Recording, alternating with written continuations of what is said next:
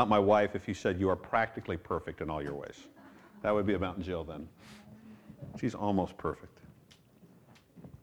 She's Mary Poppins, practically perfect. We're going to talk some more about spiritual gifts. Anybody like gifts? Yeah. All right, good. Anybody like to give gifts? Yeah. All right. So God gives gifts through you to others, to the body of Christ and to the world. Isn't that cool? You are God's gift to the human race.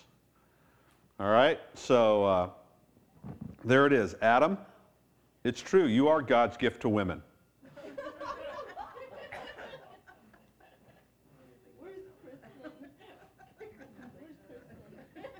And men. Yeah. Your mother-in-law's here. She's got... You like him, don't you? He's a good son-in-law. He's one of my... That guy. He's one of my favorite people. Of course, I have a lot of those. Now, there are varieties of gifts, but the same Spirit. And oh, brother. And there are varieties of service, but the same Lord.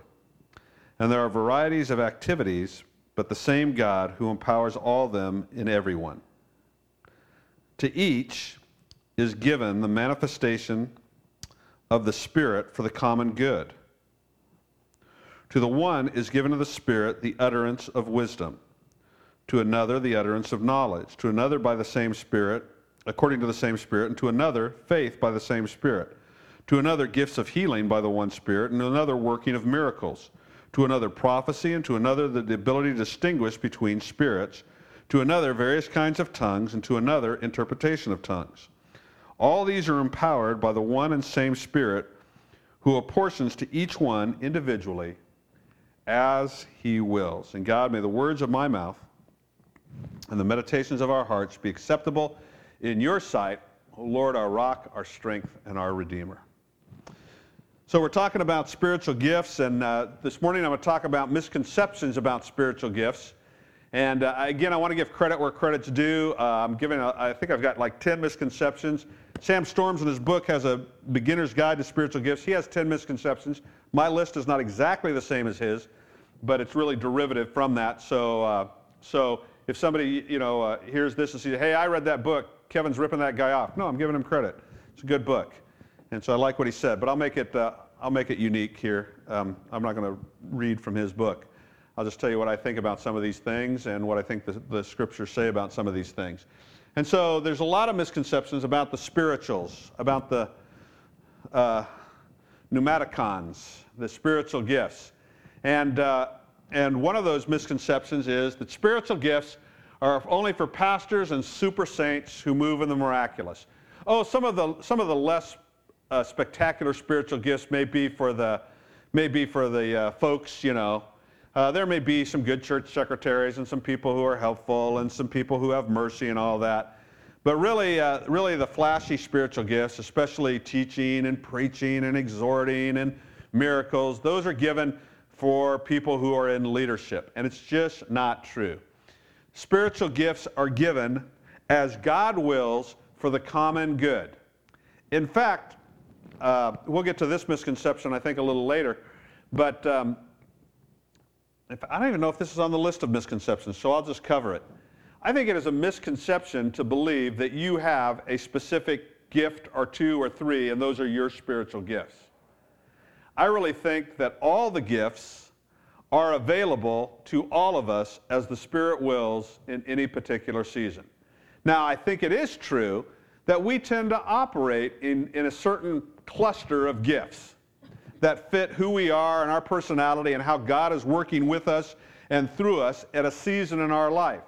And I think sometimes people are given gifts and an anointing that those gifts really become an office where they really function as that for the whole body of Christ in a big way. Having said that, I just think all the gifts, I think I said this last week, you have Batman's belt, right? You've got everything there that you need to do the work and will of God.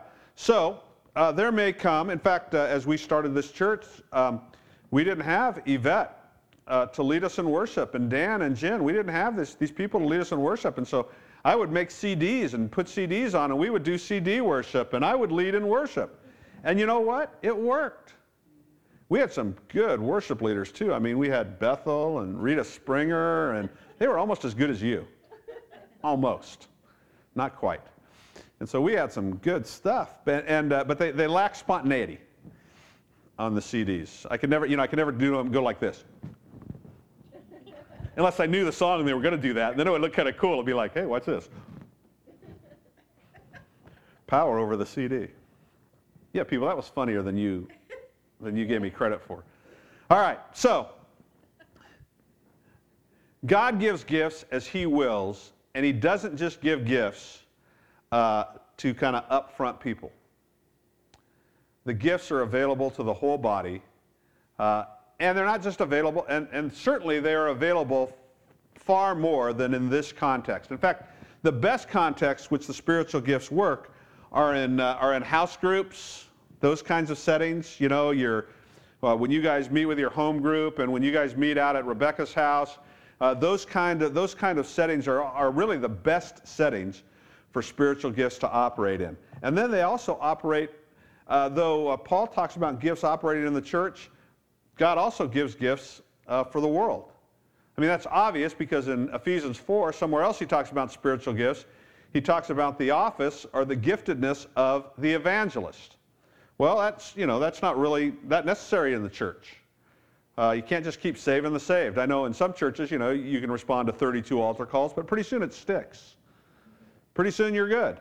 And so the gifts operate in the world as well. And they're for all of us. So, when you were converted, you got all the gifts or gifts you will ever have. Again, people talk about this. They talk about it's good to know what your spiritual gifts are. I think it's more fluid than that. I agree that when you're converted, you begin to encounter and experience giftedness. When I first got converted, I really encountered and experienced evangelism, which is actually a gift God often is one of the gifts that comes to the forefront often with new believers, because they're excited about their newfound faith, and new believers know what? What do new believers know that a lot of people who have been in church a long time don't know? Unsaved people, right? You've been in church for a while, all your friends are in church, but not new believers. All their friends are in the world. And so it takes less intention to be an evangelist as a new believer than it does as a seasoned believer. Now, that does not get you off the hook for being an evangelist. In some ways, if you're a seasoned believer, you can be a better evangelist. You know more stuff. You've got more experience. You know how to pray. Maybe you've got more fruit in your life, a little more character going on. However, I will say this: new believers typically make the best evangelists. They make the best inviters because they're both excited about their faith and they just know people. So, having said that, all the gifts that you experience, my gift set has changed over the years. The kind of things that I operate in has changed over the years. And other things start to come to the forefront that weren't there necessarily before. So I think it's more fluid. I don't think God just sets, okay, you became a Christian, I'm going to give you these 3 gifts. There you go. That's the rest of your life. It doesn't work that way. That's a misconception. One of the ways God advances spiritual gifts in your life is giving you a desire. If you're walking with God and you desire a certain spiritual gift, pray for it. Go after it. That perhaps is God's way of wanting to birth that in you. So, Yvette, if you want to preach, just pray that God would just pour that into you. All right? And Dan's rebuking that spirit because he already knows she preaches, and he knows who the congregation is. All right, miraculous gifts were given primarily to authenticate the apostles. There's nowhere that the Bible says that. Cessationists say that. Cessationists say that the miraculous gifts were given to authenticate the apostolic ministry, but now that we have the Bible, we don't need miraculous gifts anymore. The problem is, if that were true, the Bible that the apostles wrote that the miraculous gifts were given to authenticate would say that. And it doesn't. You cannot make a case for cessationism from the Scriptures. It's just not there. There's no case to be made from the Bible to say that the miraculous spiritual gifts ceased after the first 3 centuries. The only case you can make for the lack of miraculous gifts is the lack of miraculous gifts in your experience. But people who believe the Bible often say, don't judge the Bible by your experience. Believe the Bible over your experience. Except when it comes to the fact that we don't do any miracles, then we just have to say God stopped doing miracles because we don't do any miracles. Well, there's another reason perhaps God isn't doing miracles. It's because you don't believe in miracles. And it seems pretty clear from the New Testament that believing in miracles helps to have miracles. I mean, Jesus mentions faith a time or two. You kind of get what you expect in life. And if you don't expect God to do much, He won't. Or you won't see Him do much. Miraculous gifts were not given. There's nowhere in the mention of spiritual gifts does it say the miraculous gifts were given to authenticate the apostles. Now, it does say in the Bible that apostles did miracles, and these are the miracles of apostles, but it doesn't say that it's only given to apostles. And it doesn't say that that's their primary function. Miraculous gifts were primarily given to do miracles and to point as signs to Jesus. Healing wasn't given to authenticate the apostles. Healing was given to announce the kingdom of God in our midst. Because in His kingdom there is what? No sickness. So healing is a manifestation of His kingdom come, His will being done on earth as it is in heaven. That's why we can heal the sick. Miracles were given for the body and for the world. Signs and wonders to point us to Jesus and to build up the body of Christ. Miracles still are in operation today. Miracles still happen today. I just had a wonderful conversation with a young man after Young Life on Thursday night who's an atheist. And it was a very respectful, he wasn't a confrontational atheist at all. He came with questions. And his first question was, how can you be sure? And I answered him honestly. I said, you can't. I have no definitive proof for the existence of God and that Jesus is His Son that I could give you that would answer all objections. But I said, here's how I believe. And I gave him some of the evidences. And I said, first of all, I believe the Scriptures are historically reliable documents, not based on the fact that they're God's inspired word, but based on the fact that they were written by first-century eyewitnesses of these facts. And when I read these Scriptures, this amazing personality emerges, this amazing person of Jesus of Nazareth appears, and I believe based on those Scriptures and based on the existence of the Christian church that this incredible miracle happened, the resurrection of Jesus Christ from the dead. Therefore, based on that, I go back to the Scriptures and say, I think these books are inspired. I don't start with the inspiration, I start with just reliable historical documents and the resurrection of Jesus Christ from the dead. And I said, that's my first place why I believe this person like was nobody else in history. And he got up from the dead. And then I said, once I started having a relationship with that person that I couldn't see, hear, smell, taste, or touch, that I couldn't encounter with my 5 senses, I found out that through faith I could encounter Him in other ways. And I actually started having a relationship. I started talking to Him. I started praying to Him. And I said, not all my prayers were answered the way I wanted them to be. But I did find that my prayers were answered. And I know what you atheists say, answered prayer is just a coincidence. But when I pray, coincidences pile up. And then I talked to him about the evidence in creation. I said, the fingerprints of design are all over creation. I know atheists say that's an illusion, but I say it's evidence. It's not proof, but it's evidence. DNA is pretty powerful evidence for a designer. Because DNA is a code, it's a language, written into every form of life that exists on the planet. And if you find a language, typically you find a language speaker, a language maker. I mean, there are others. Listen, don't be afraid of science, people. It's on our side. And so I talked about that. And then I talked about this. I said, then there are miracles. And I said, not just miracles in the Bible. I know miracles. I know miracles. Nick, I always pull you out, man. I got this friend 5 years ago. He was dying. I was there the night he was dying. I mean, I don't know if you'd have made it through that night, man. Or not, you know. You're on your way out. Now you're in prison. I mean, leading people to Jesus in prison. It's a miracle. But that's not the only one. There are others. There are other miracles I've seen. From, you know, miracles that people kind of poo-poo, like, oh, well, sore backs and headaches. Well, you know what? If you got a sore back or a headache, that's a good thing. You got a bad knee and it gets healed, that's a good thing. That's a good thing. But I've seen the deaf hear, too. I've seen sight improve in people. Not totally blind, but nearly blind. And so there are miracles. And you know what? That boy didn't get converted that night, but those signs made him wonder.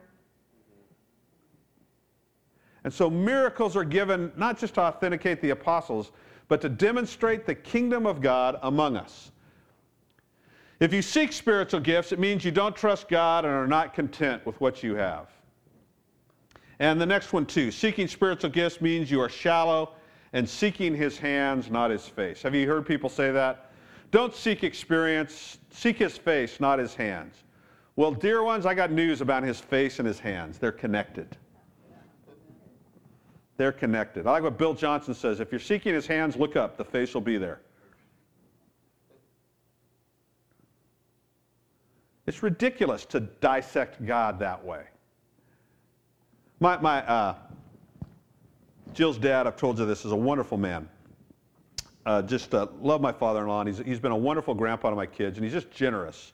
He's very generous. I think I told you the story where he was with his wife, my kid's grandma, my mother-in-law, and Jill, and Megan and Grandpa were all in the mall together. And Megan was 4 years old, and she saw the toy store, Toys R Us. She said, Grandpa, let's go to the toy store. And Grandpa said yes, and they started walking to the toy store, all four of them, to which Megan turned around and looked at her grandmother and her mother and said, you two can't come. Because her 4-year-old mind was working on me and Grandpa alone, without the no-sayers, in the toy store. It's a smart girl. Listen, he's been generous with my kids their whole life. But they don't love him for the stuff. They love him because he's Grandpa. You don't love God for the stuff. You love him because he's God, and he's good to you. But how does he demonstrate his goodness? By the stuff, by working among us, by dancing with us, by revealing his gifts. He delights in gifting us and expanding his goodness through us. It doesn't mean you're shallow if you seek spiritual gifts. Yes, there are people who seek experience after experience after experience, and they don't want to grow, and they think that their spiritual maturity, they think that their spiritual success is based on their list of experiences. And the further out and the crazier you can get with your experiences, the more spiritual you are. That's not what we're talking about. But gifts, remember, aren't about me. They're not my personal experiences. Gifts are God working through me for the sake of others. Why wouldn't? Why would that be bad to seek that? God, I want more of you to bring more of your goodness into the land of the living. I want to be a better husband, a better father, a better grandfather, a better citizen, a better pastor, a better just neighbor than I am now. And I need you to do that in me and through me. Wait, God, shame on you. You're just being selfish and shallow. No, he loves that. He loves his children who are hungry for more. You can always ask for more. There's nothing shallow about that. And there is a sense where we are called to be content in him. But there's also a sense where we're called to be restless. You understand? You know what I mean? There's a sense where it's like, I have all I need in him. But then when it comes to his mission in the world, there ought to be a restlessness. There ought to be a restlessness. I mean, every once in a while you think about lost people, and it's just like you begin to go, Lord, no. No, no. They have got to be found. I'm not gonna sit by idly and let people I love slip off into a Christless eternity. I am restless about this. And Lord, I need you. I need more of you. I'm not going to slip off idly. Man, people, listen, I'm not giving up on the Pacific Northwest. I don't care if there's only 30 people in church. I'm not quitting. Well, I have no options. No marketable skills. But there's another reason I'm not quitting. I'll tell you why I'm not quitting. I'm kind of stubborn. And when I moved up here, I heard people tell me, oh, you can't go plant a church in the Pacific Northwest. That's where church planters go to die. That's hard ground up there. Why is the ground so hard? It's always wet. That's hard ground up in the Pacific Northwest. And you know what? That kind of language made me mad. You know, because you know what that language was saying? The Pacific Northwest is big. God is puny. Really? Really? God's not bigger than the strongholds in the Pacific Northwest? God can't get breakthrough in this part of the world? It's just too hard? Shut up! Jesus called his disciples little faiths, puny faiths. Shut up, you people of puny faith. Shut up, you little faiths.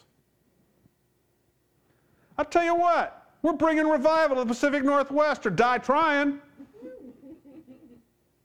I'm voting for option 1, by the way. And what do we need for that? We need more giftedness, more Holy Spirit, more courage, more boldness, more miracles, not less. God likes that hunger. He says in 1 Corinthians 14:1, earnestly desire spiritual gifts. The word there, earnestly desire, is zelato. Same word we get zealous. Be zealous for spiritual gifts. Be like a crazed Seattle Seahawk fan for spiritual gifts. You know, we ought to all wear colors. I want spiritual gifts. We ought to have uniforms and wear them every Sunday. We ought to have parades, 750,000 people on the streets of Seattle. More of God, spiritual gifts. Instead of, yay, overpaid prima donna athletes who unite our town. They're all good. All right, go on, next slide. We'll finish this. When spiritual gifts are abused, they should be shut down. This is just a principle in life, people. The way to correct abuse in any situation of life is not non-use, but correct use. I was with a pastor, and he was part of a denomination that didn't speak in tongues, not because they didn't believe in speaking in tongues, but because tongue speaking had proven to be so divisive. So because it's divisive, we don't want anything like that. So yeah, it's in the Bible, but we don't want it. How can you say that? How can you be a Bible-believing preacher and say we don't want that even though it's in the Bible? The proper use is never non-use. The proper answer to abuse is not non-use, but correct use. Listen, there are parents who abuse discipline, who beat their kids in their anger. And then the reaction to that is, oh, kids are so innocent and they're so perfect. Never discipline children. They'll grow up just fine without discipline. No, they won't. They will be criminals. Have you ever met somebody who said, kids are so honest? You ever seen kids would never lie. They're so honest. What is that person telling you? They're senile or have no children. Kids lie. Did you eat that cookie? They're bad liars, but they lie. I remember when Caitlin was 3 or 4, the 2 older ones were at school, and she was home alone, and Megan had these little plastic toys called Littlest Pet Shops. Anybody remember those? Yeah, Megan had Littlest Pet Shops, and we didn't let Caitlin play with the Littlest Pet Shops. First of all, because they were Megan's, not hers, and Megan had them all set up the way she wanted, and that wasn't fair to Megan to let her little sister go in and destroy those. But they were also pretty small and were a choking hazard for a small child. And so the Littlest Pet Shops were off limits. And one day, Caitlin was being very, very quiet. My moms, what does it mean when your kid's quiet? They're either in trouble or they're doing, or 1% of the time they're in trouble, 99% of the time they're doing something they're not supposed to be doing. If you haven't heard this for 15 minutes or 10 minutes, Mom, they're they don't want, if they don't want you, there's a reason they don't want you. So Caitlin was pretty quiet, which was rare for Caitlin to be quiet about anything. So Caitlin's pretty quiet. So Jill just says from the other room, Caitlin, honey, what are you doing? And Caitlin was a bad liar. See, kids are liars, just bad liars. Here's what she said. I'm not playing with Megan's shops. I was like, oh. Bad liar, but a liar. Listen, if you're a parent and you have children, I beseech thee by the mercies of God, discipline your children, because we don't want to deal with them as a society later. Control your children. Don't abuse them, but discipline them in love. All right? Listen, are there bad drivers out there? Yvette? Are there speeders and tailgaters? All right? The answer to that is not that we just quit driving, but don't be a speeder and a tailgater. I was just saying, no, I was saying that so you would agree with me because I know you're a good driver. If you're obnoxious like me and you ever want to have fun after church and you notice Yvette's behind you in your rearview mirror, just slow down. But you're probably not obnoxious like me, and you'll probably just pull over and let her pass. But I just drop it about 5 miles an hour just because that's just the big brother in me. So, all right. So, Paul writes to the Corinthians, the spiritual gifts are being abused. All right, and here's how they're being abused. I speak in tongues more than you, I must be more spiritual. Or look at me as I perform my gifts. Ever run into people in church like that? Look at me as I perform my gifts. This is my ministry. I'm a star. No. That's abuse. But we don't shut down preaching of the word just because some pastors are prima donnas. We just find humble pastors, right? So, the right use is always the correction for abuse, not non-use. If you've ever used a spiritual gift, you can always use it with the same effectiveness, intensity, and anointing. Jesus could do very few miracles there because of their lack of faith. Well, let's see. If the gifts that Jesus operated in fluctuated in intensity and anointing, you can expect yours to as well. Now, I do believe spiritual gifts in this way are like natural gifts. They get better with use. Anything you do a lot of, you'll get better at. Anything you do a lot of, you'll get better at. That includes bad things as well as good things. Practice makes perfect. So if you have some gifts, if you like operating in some gifts, use them. Find opportunities to use them. If I tell people, how many of you get hot hands when we pray and the Holy Spirit comes and your hands get hot? Anybody raise your hands if you get hot hands? Nick, okay. I tell you what, if you get hot hands, put them on somebody. Look around and say, anybody hurting? I got hot hands. You know? Lay your hands on somebody. Use those gifts. That's an anointing that God's giving you. That's an indicator. My hands don't get hot, they get shaky. It's like, okay, Holy Spirit wants to do something. I'm thinking God wants to do something here. I got Holy Spirit Tourette's going on. It's like, so use it, and it will get better. However, there are times where you'll be operating, you'll have a gift of prophecy and you think you've got something to say and you stand up and it just kind of, I don't know if you can believe this about me or not, but I've preached some bombs. No, you're supposed to shake your head in disbelief. No, never. I've preached some dogs out there, Sometimes Jill, she'll be doing children's church or Sunday school or something like that, and she'll go, how'd it go this morning? And I'll just do this. I go, Yep. It's amazing, though. Oftentimes on those dogs, 2 weeks later, somebody will come up and say, man, that sermon 2 weeks ago, it just touched my life. And you just got to go, man, if that sermon touched anybody, that had to be God. You know? I was preaching and I was bored, you know. You're not bored now, are you? All right, thank you. All right.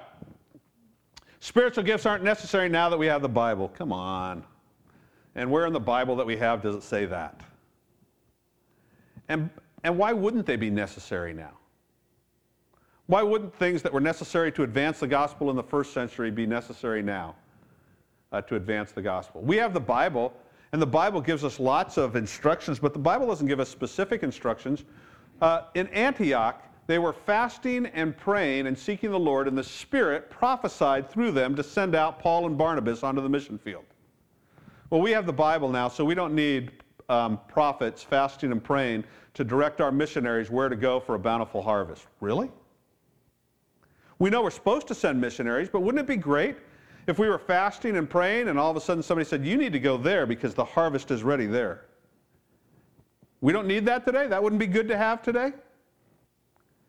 It wouldn't be good to see that. John Wimber tells a story of a pastor friend of his who had a dear member of their church dying of cancer.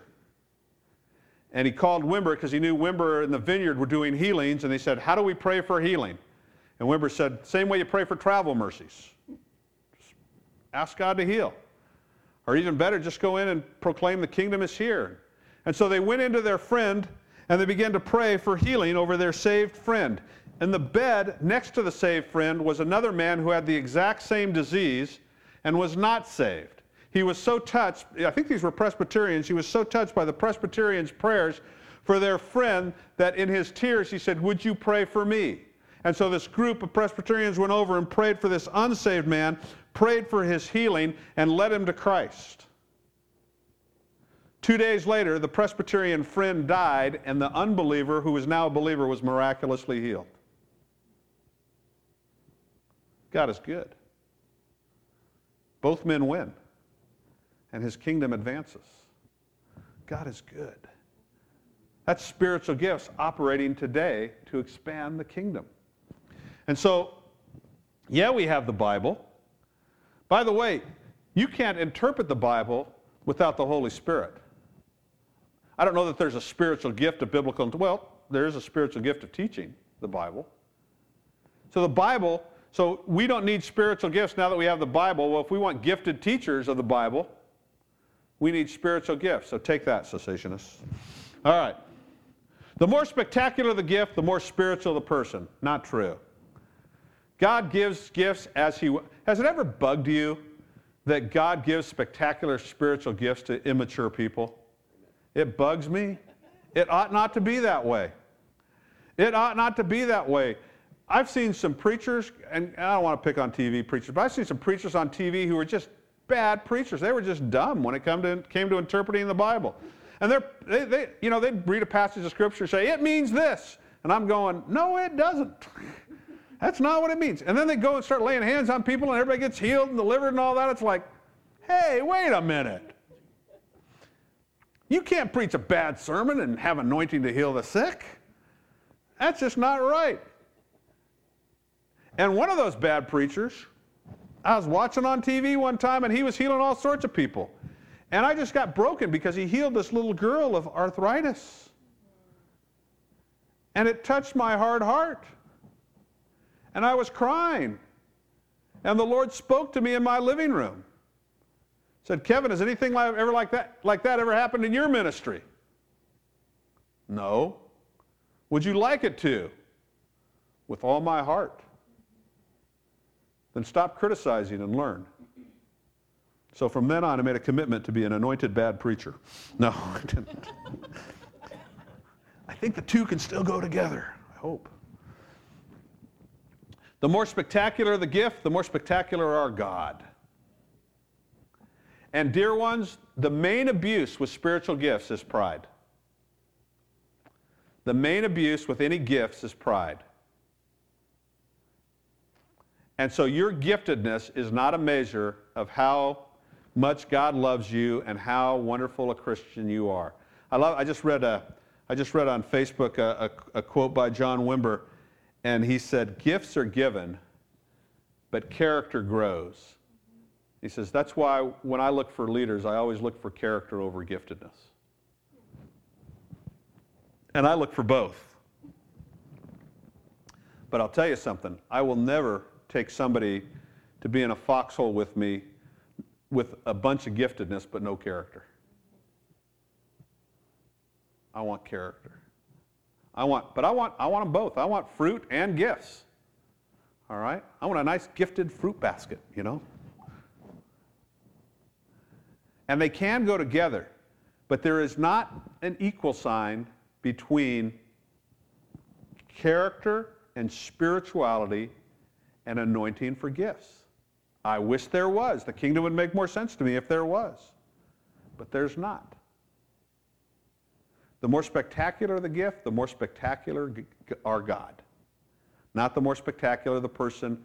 And don't we in America, don't we love to make superstars out of people? And then once they reach a superstar status, what do we love to do then?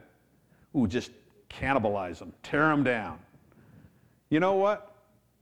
Anybody in Seattle area, anybody feel bad for Mark Driscoll? I felt bad for Mark Driscoll. I don't agree with a lot of stuff Mark Driscoll does, but you know, Mars Hill led a lot of people to Jesus, and he did not deserve the public lashing he got. They made some mistakes, but I felt like, man, that's just not right. Mark Driscoll is a pastor of Mars Hill Church over in Seattle that crumbled. Yeah, gotcha. All right, good. The only gifts are the ones that are listed in the Bible. Listen, the Bible reveals God, does not contain God.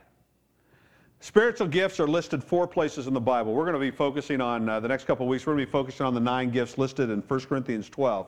But 1 Corinthians 12, 13, and 14, all together, is Paul's discussion about spiritual gifts. Ephesians 4, he talks about spiritual gifts in the form of offices that Christ has given to the church. Romans 12, he talks about spiritual gifts. 1 Peter talks about spiritual gifts in chapter 5. Here's an interesting thing about all the places it talks about spiritual gifts. Some of the gifts overlap, and then there are other ones that are mentioned elsewhere. Here's what I love about spiritual gifts mentioned in the Bible. Every time spiritual gifts are mentioned, all 4 of those places, immediately after gifts are talked about, or in some cases immediately before gifts are talked about, you know what's talked about? Love. What does that tell you? Spiritual gifts are God's tool belt of love.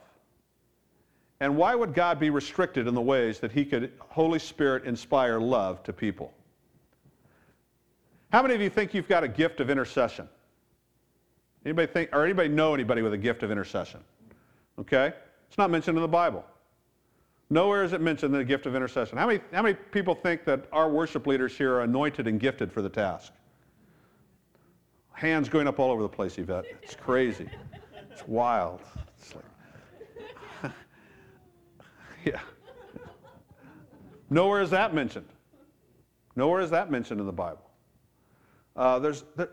Listen, God is not restricted to what he wrote.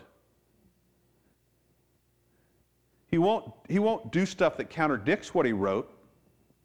And I'm not talking about God adding doctrine. I'm just saying, you can't say, well, that's not a spiritual gift. That's not in the Bible. Here's how you know it's a spiritual gift. Did God use it supernaturally to edify the body or bless an unsaved person? Then it's a gift, by definition. It didn't, you know, people will say, that just came from God. Well, it's a mixture. The gift came from God. It came through the package that is you.